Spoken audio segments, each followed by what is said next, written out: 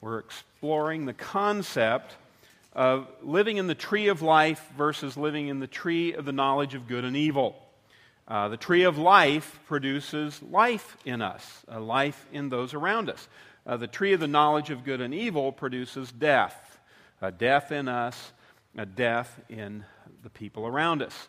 And the concept flows out of the early chapters of Genesis, but we're using the book of Galatians as our guide in this study. The church at Galatia had found out who Jesus was. They had accepted Christ as their Savior. They were full of His Holy Spirit, bearing the fruit of the Spirit. They were in love with Christ. They were living a productive, joy-filled Christian life. And then a group of religious people came into their church and said, well, it's fine that you love Jesus, but listen, here's a set of rules and regulations that you also have to follow if you're going to have a right standing with God. These leaders began to place those rules on that church. The Galatian church had found freedom in the power and the presence of Christ. These leaders were trying to put them back under the old Mosaic law. And so the Apostle Paul wrote them a letter warning them about the dangers of trying to live life out of your own human effort versus living life out of the power and presence of Jesus Christ. And at the end of chapter 3, Paul introduces a picture to illustrate the concept of the tree of life, how to live a life that is life-giving, not just a life that's about knowledge and rules. And the new concept that he introduced here is the concept of sonship. And so today we're going to look at, are you a slave or are you a son? Now, ladies, when we say son and sonship, we mean sons and daughters. This is not about gender, it's about how we relate to God. God is our Father, we are His children. Look at Galatians 3:26. It says, you are all sons of God through faith in Christ Jesus. And then picking up in Galatians 4:4-5, it says, but when the time had fully come, God sent His Son, born of a woman, born under law, to redeem those under law, that we might receive the full rights of sons. That we might receive the full rights of sons. You know, God didn't like that His children were living and serving Him out of a rule book. He didn't like that they were doing things because they had to, because they were compelled by a list of laws to obey. He didn't like that His children were being externally controlled. He wanted us to be internally motivated by a relationship of love. That's why the great commandment isn't about doing. The great commandment is about loving. Love God and love your neighbor. Because when you love, you do. And you do the right thing when you love. That's why God sent Jesus Christ, so that we can relate to God as a child would relate to a father. And in the 4th chapter of Galatians, Paul raises this question. He says, are you a son or a slave? Are you living as a son or are you living as a slave? Are you living out of a relationship or living out of a rule book? Now, it's interesting that a son and a slave can both do the same work. A slave can work in the field, do chores, cook and clean. A son can work in the field, do chores, cook and clean. Same work, different perspective. When I was a kid, we had a family business. It was a ready-mix concrete plant. We poured basements, we did sidewalks, driveways, anything concrete. And my dad and 2 older brothers worked at it full time. And while I was in high school, I would work with them during the summers. We also hired drivers and office staff and laborers. And so you had family and non-family working together at the same jobs. You had family and you had employees. You had sons and you had slaves. Now, my dad never gave the sons any special treatment. He actually expected more out of us than he did the rest of the crew. The employees could show up at 8 a.m. and work till 5 p.m. The sons showed up at 5 a.m. and worked till 8 p.m. Okay, that's just the way it was. Now, we were doing the same tasks, performing the same jobs, but there is a difference between an employee, between a slave, and a son. What are some of the differences? Here you go, on your notes. First, the slave has a master. The slave has a boss. There's someone ruling over them to make sure the job gets done. And that someone doesn't have a concern for the slave's future. You know, the master isn't concerned about building anything into that person. They just want the work done. They want it done right on time. Because employees come and go, sometimes in the same day. Okay? So the slave has a master. The son has a father. You know, my dad expected me to work. He expected me to work hard. But he had something more in mind for me than just the work. Yes, he wanted the job done. He wanted the job done right, just like with the employees. But he was trying to instill in me character, personal discipline, a work ethic that would serve me for a lifetime. My father wanted more for me than he wanted for the employee. Galatians 4:6, because you are sons, God sent the Spirit of His Son into our hearts. The Spirit calls out, Abba, Father. And the Greek text uses the Aramaic word Abba. And just to clear the air on this is not ABBA, the singing group from the 70s, okay? I know some of you have Dancing Queen as your ringtone. This is not who we're talking about, okay? This is a biblical word, and Abba actually means daddy. It is the most endearing term that you can call a father. Now, I have a lot of different titles. Some people call me Mr. Walter. Some people call me Pastor Walter. Some call me Pastor Kelly. Some of the youth call me PK. You know, one of the drummers calls me Dog.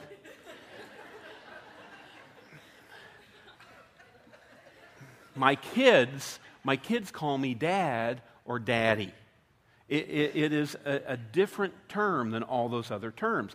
Daddy is an intimate, endearing term. And Scripture tells us that we can call God Daddy. Now, that may make you a little bit uncomfortable. It does me. Because we just sang all-consuming, everlasting, God Almighty, Lord of glory, Daddy. Okay? But it points to a picture in our mind of how we relate to God. A slave has a master, a son, a daughter has a father. Next difference between a slave and a son. The slave is poor. A slave is working for a person that has more than they have. The master has everything, the slave has nothing. The slave is poor. But the son is rich.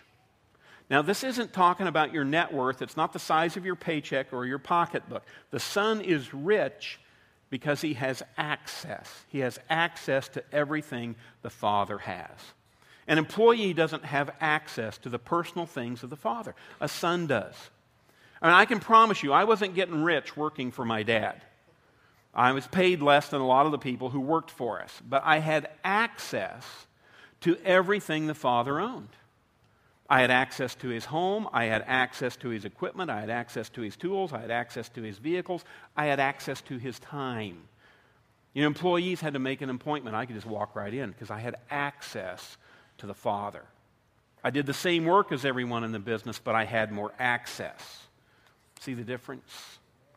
Son and slave do the same work, but the son has access to the Father. Galatians 4:7. So you are no longer a slave, but a son. And since you are a son, God has made you also an heir. Slave is poor, son is rich. Next difference. Slave is driven by duty. Duty. I have to do this. I got to go to work. Here comes Monday again. Wednesday is hump day. Thank God it's Friday. Okay, that's the attitude of the slave. The son is driven by devotion. Galatians 4:8. Formerly, when you did not know God, you were slaves to those who by nature are not God's. But now that you know God, or rather are known by God, how is it that you're turning back to those weak and miserable principles? Do you wish to be enslaved by them all over again? Paul is warning them, don't go back to doing this on the basis of duty. Don't get caught up in the law. Don't go back and become enslaved to human effort. You know, when I worked for my dad, I was driven by devotion, not duty. There was something inside of me that wasn't in the other employees. It really didn't matter what I was paid because I was there for something bigger. I was working as though someday this was going to be my company. I looked at everything that took place differently than the employees. I realized that this business was providing for my family, for our families. And I remember riding in the truck with my dad before sunup almost every morning all summer. And he was always chipper and excited in the morning, and I never was. And he would be talking about the projects we were going to do that day. And I remember riding home after sundown, and he was talking about all the things that we had built and what had happened. And as a 16-year-old kid, I played a part in building things that are still there today. I mean, I go back to my hometown, and there are basements and bridges and retaining walls and driveways that I helped build. There are foundations and cornerstones and miles of sidewalk that have our company name stamped in them. That took place because of how we related to one another. It was more special than just getting the job done or doing it by the book. Once again, the son does the same work, or the slave does the same work as the son, but there's no relationship, and the reward is different. The employee might get a paycheck, but for the son, there is a reward that flows out of the relationship that you have with the Father. Same thing's true in God's kingdom. How you relate to Him has a profound effect upon the things that you do for Him. Do you do them out of devotion or do you do them out of duty? Matthew 7:21, not everyone who says to me, Lord, Lord, will enter the kingdom of heaven, but only he who does the will of my Father who is in heaven. Many will say to me on that day, Lord, Lord, did we not prophesy in your name, and in your name drive out demons and perform many miracles? Then I will tell them plainly, I never knew you.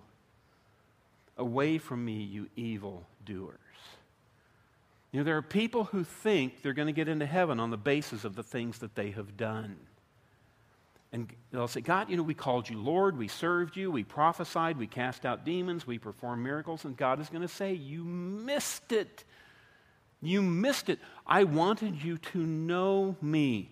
Yes, the works must be done. Yes, the kingdom must be built. But I was looking for a son, not a slave. I was looking for a daughter, not a maidservant. Now, how do I get to know God? How do I enter into a father-son, father-daughter relationship with someone I can't even see? I'm going to give you 4 principles that flow out of this chapter in Galatians. First of all, you've got to change your view of the Father. I mean, what image comes into your mind when you picture God? Is God far off and distant? Is He holding a lightning bolt ready to zap you when you do something wrong? How do you picture God? Well, this is who God really is. Matthew 7:9, Jesus, He's talking to parents, and Jesus says, which of you, if his son asks for bread, will give him a stone? Or if he asks for a fish, will give him a snake? If you then, though you are evil, know how to give good gifts to your children, how much more will your Father in heaven give good gifts to those who ask Him? Love is wanting and doing the best for someone, and God loves you. There's nothing evil or negative in God. God is 100% good, and we have to view Him that way. But many times our view of God the Father is tainted by the view of our earthly father. It's just part of how we grow and develop as people. How we view our earthly father tremendously impacts how we view our heavenly Father. And some of us have had good experiences with our dads. Some of us have been disappointed by our dads. And it's just natural for us to look at our heavenly Father the way we look at our earthly father. That's why it's so important for fathers to be godly, because it impacts us so deeply. But earthly fathers are imperfect. And maybe you've lived a lifetime of disappointments with your dad. Maybe your dad didn't measure up. Maybe your dad didn't paint a good picture of what a father should be. And so God wants to speak to you today and say, don't hold me hostage to what you experienced on earth. Don't blame God for the wounds that a wounded earthly father inflicted on you. Because the cycle of imperfect fathers raising imperfect kids goes all the way back to Adam, Cain, and Abel. And so your disappointments from your dad, they may come from several different things. Maybe the dad you loved left. He just abandoned you. Just this week I heard this story. A young boy, Christmas morning, he and his 6 siblings have just opened their presents, and the dad stands up, says he's been having an affair, and leaves, and they never see him again. Some of you have felt that emotion. Some of you have experienced being abandoned by your father, and that can cause you not to trust God because you're afraid God will abandon you too. Some of you had a dad that you just never got to know. You never connected. You never had a heart-to-heart real conversation. If you asked him for something, he would give it to you. He provided for you, but he never let you in to know him. And that causes you to think that you'll never really know God. Some of you had a dad you loved, but he just overlooked you. His attention was on other things, other people, maybe even on other brothers and sisters. And that happened to King David. You know, his father Jesse just overlooked him. He's the last of the one, the runt of the litter. And when Samuel came looking for a king, Jesse said, hey, don't even bother with David. He's not qualified. Ouch. Some of you had a dad that you loved, but you lost him. You know the grief of the premature death of a father. And whether a father's a good father or a bad father, losing a father early can hurt. You know, what about the dad you love but you fear? You know, some of you feared your earthly father because of physical, emotional, or even, spiritual abuse. You know, there's just this father fear inside of you. And so when you think of God, you start to cringe because you know what it's like to be on the bad side of a father. You know, God in heaven today, right now, is calling out to you saying, please give me a chance to stand on my own. See me for who I am. Understand that even though people on earth might let you down, might even hurt you, I will not do that. That is not who I am. I want nothing but the best for you. See me for who I am. And God is longing for you to know that He will never leave you or forsake you. And some of you have dealt with some of the things that I've mentioned. You've done maybe more than one. And right now there is a well of emotion that is coming up. Maybe there is a wall of emotion that is going up to protect you because of what you've experienced. And maybe you're seeing for the first time that you've held that against God. And I believe right now God wants to change that. God wants to change that. And I want us to pause right now in the middle of this message and just pray for you, to give you a moment just to stop and think about your image of God. And if your earthly father has infected that in a negative way, God wants to set you free from that right now. Would you just pray with me? Let's just close our eyes, bow our heads. God, I just pray for every person here who has been wounded by their father. And God, that's all of us. From the largest hurt to the smallest disappointment, God, I would pray that you would give us a fresh perspective of who you are, that we would be able to separate you from our earthly disappointments, and that we would see you, that we would just let you stand on your own, 100% good, 100% loving and true and faithful, that we would see you as Abba, Father, Daddy. God, change our perspective of who you are. Free us from our hurts. Help us to see our Heavenly Father the way He really is. Jesus, we thank you. You know, once you see your Father as perfect and loving, once you get a proper perspective on Him, if you're going to live as a son or a daughter and not a slave, second thing you need to do is you must approach God through relationship, not rules. Now, we're not throwing off the rules. We don't throw out the commandments. We don't throw out the law. You know, they are important. They give us a standard to live by. God's laws and commands are for our blessing and for our benefit. Right and wrong are real. But right and wrong only work in relationship. You know, some of us think that God is just this huge, distant being that we could never approach. But God is approachable through relationship. Ryland teaches our 501 magnification class. It's part of our life development classes that we teach. And in 501, Ryland teaches that God is infinitely awesome, yet intimately approachable. How cool is that? Intimately awesome, infinitely awesome, and intimately approachable. I mean, we can connect with God in a way that we never could connect with our earthly father. Infinite, intimate, deep, dependable. It's about relationships. Look at the difference between rules and relationships. John 5:39, Jesus says, "You diligently study the Scriptures because you think that by them you possess eternal life. These are the Scriptures that testify about me, yet you refuse to come to me to have life." Jesus is saying you work hard studying the rules because you think if you know the rules, if you follow the rules, that you're going to get into heaven. But he says it's about the relationship. The rules point to Jesus Christ. The rules lead me to Jesus Christ. That's why we have the Bible. Knowing about God is an avenue for us to love God with all our heart, soul, mind, and strength. It's not about the rules and the law. It's about the relationship. John 14:15 says, "If you love me, you will obey what I command." Don't read this verse backwards. Don't think that it's saying that if I disobey him, I hate him.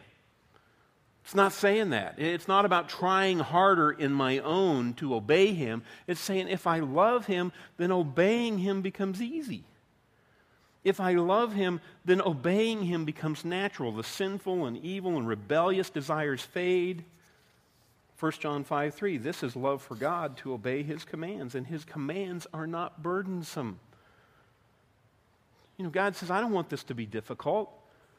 You ever had a friend where you really had to work to be their friend? God doesn't want to be that kind of friend. Jesus doesn't want it to be that way. He doesn't want it to be burdensome. His yoke is easy. His burden is light. He wants it to be full of life. Now, that doesn't mean that life is effortless, or it doesn't mean that there won't be trials and tribulations and tough times and tests. It just means that the relationship with God isn't difficult. It is not burdensome. And if your relationship with God is difficult, that's the fruit of the tree of knowledge of good and evil. You're focused more on the rules, you're focused more on your performance than you are on the character of God, the character of the Father, the relationship. But if you see God for who he really is, if you establish a relationship with him, then the next thing you have to do is give him your whole heart. Give him your whole heart.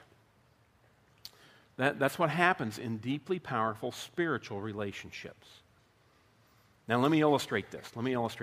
My wife, Katie, expects my whole heart. I mean, if I were to say to her, babe, I want to love you with 99% of my heart, but I want to give 1% of my heart to this other woman. 99 days out of 100, it's you, babe, but 1 day out of 100, that is not going to fly. It is not an option. I mean, you get that, right? It's not an option. Why do we think that's an option with God? Why? You can't fully enjoy your relationship with God unless you're giving him your whole heart. You want to experience the abundant life, the eternal life, the fullness of life that's being offered. Jeremiah 29:13, you will seek me and find me when you seek me with, say it with me, all your heart. I will be found by you, declares the Lord. God can be found, but it's going to take all your heart. Now, you may be afraid to give God 100%. If you give God 100%, he will ship you off to some horrible place, like India. Let me tell you, I love India. Never thought I would. I love India because I love God. And I love those people, and God loves those people. And I mean, you give God 100% of your heart, and he will pour more into you, things you never could dream or imagine God will open up for you. But you got to give him your whole heart because God is jealous for you. Hebrews 11:6, without faith it is impossible to please God. because anyone who comes to him must believe that he exists and that he rewards those who earnestly seek him. We've got to change our view of the Father. We've got to see him as all good all the time. We've got to see him as someone who rewards those who come to him. And we want to know him, and we want to give him all our heart. And we enter into relationship with him. And you know what happens when you do all of that? You will make mistakes. You will stumble, you will fall, you will sin. We all fall short. Other Christians will fall into sin. I mean, Christians that we love and respect make mistakes. Christian parents make mistakes. There are no perfect parents.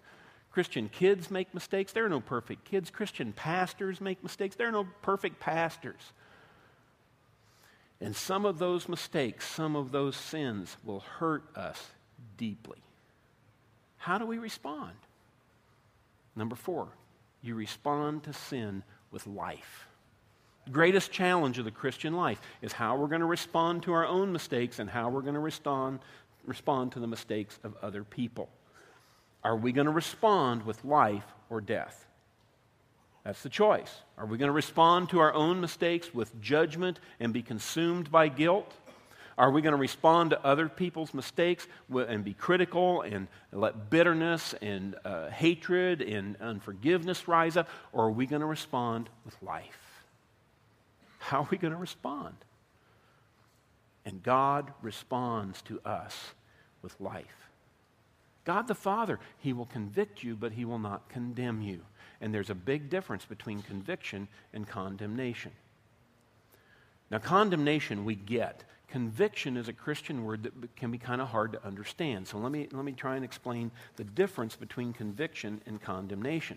Condemnation says, you blew it, it's over. That's condemnation. Conviction is, you blew it, and Jesus offers a path of restoration. You want it? That's conviction. Greatest promise, Bible, Romans 8:1. Therefore, there is now no condemnation for those who are in Christ Jesus. There is no condemnation because through Christ Jesus, the law of the Spirit of life set me free from the law of sin and death. Jesus Christ has set me free and given me life. You know, God, your Father, God doesn't want to condemn you. He isn't interested in hurting you. He wants to help you. He wants to restore you. He didn't send Jesus to make you feel miserable. God sent his Son into the world not to condemn the world, but that the world through him might be saved. You know, God's not about condemnation and death. God is about conviction and repentance and restoration and life. That's what God wants us to respond to life with. He wants us to respond to sin, our own and the sin of other people, with life. Would you do that today? Let's pray together. Heavenly Father, I just thank you for your word and that it brings life to us. And I believe there are people here today who feel condemned. They think they've made too many mistakes. Their sins are too evil for them to have any hope. And God, we see in your word that there's no condemnation for those who are in Christ. Jesus Christ sets us free from the power of sin and death. And God, we are so grateful for that. And maybe you're here today and you've been trying to get to God by following the rules. Maybe you've been trying to get to God on the basis of your own effort, your own rightness, instead of the rightness of Jesus Christ. And God calls you to stop it. God says you've got it backwards. You got the cart in front of the horse. You need to accept Jesus Christ as your Lord and Savior. Accept what he has already done for you. Accept the grace and the life that he offers you. God says, stop living as a slave and start living as a son, living as a daughter, a child of God. If that's you, if you want that today, would you just put your hand up? Would you say, God, right here, me, over here, me, I am sick and tired of being a slave. God, I want Jesus Christ to come into my life and forgive me of my sins. I want him to give me a new life. I want to become a child of God right here. Please And God has promised that he will come into you and give you a new life, that he will make you a joint heir with Jesus Christ. You'll become part of the family of God. God, we thank you for that promise. We thank you for that hope. We claim it today in Jesus' name. Amen.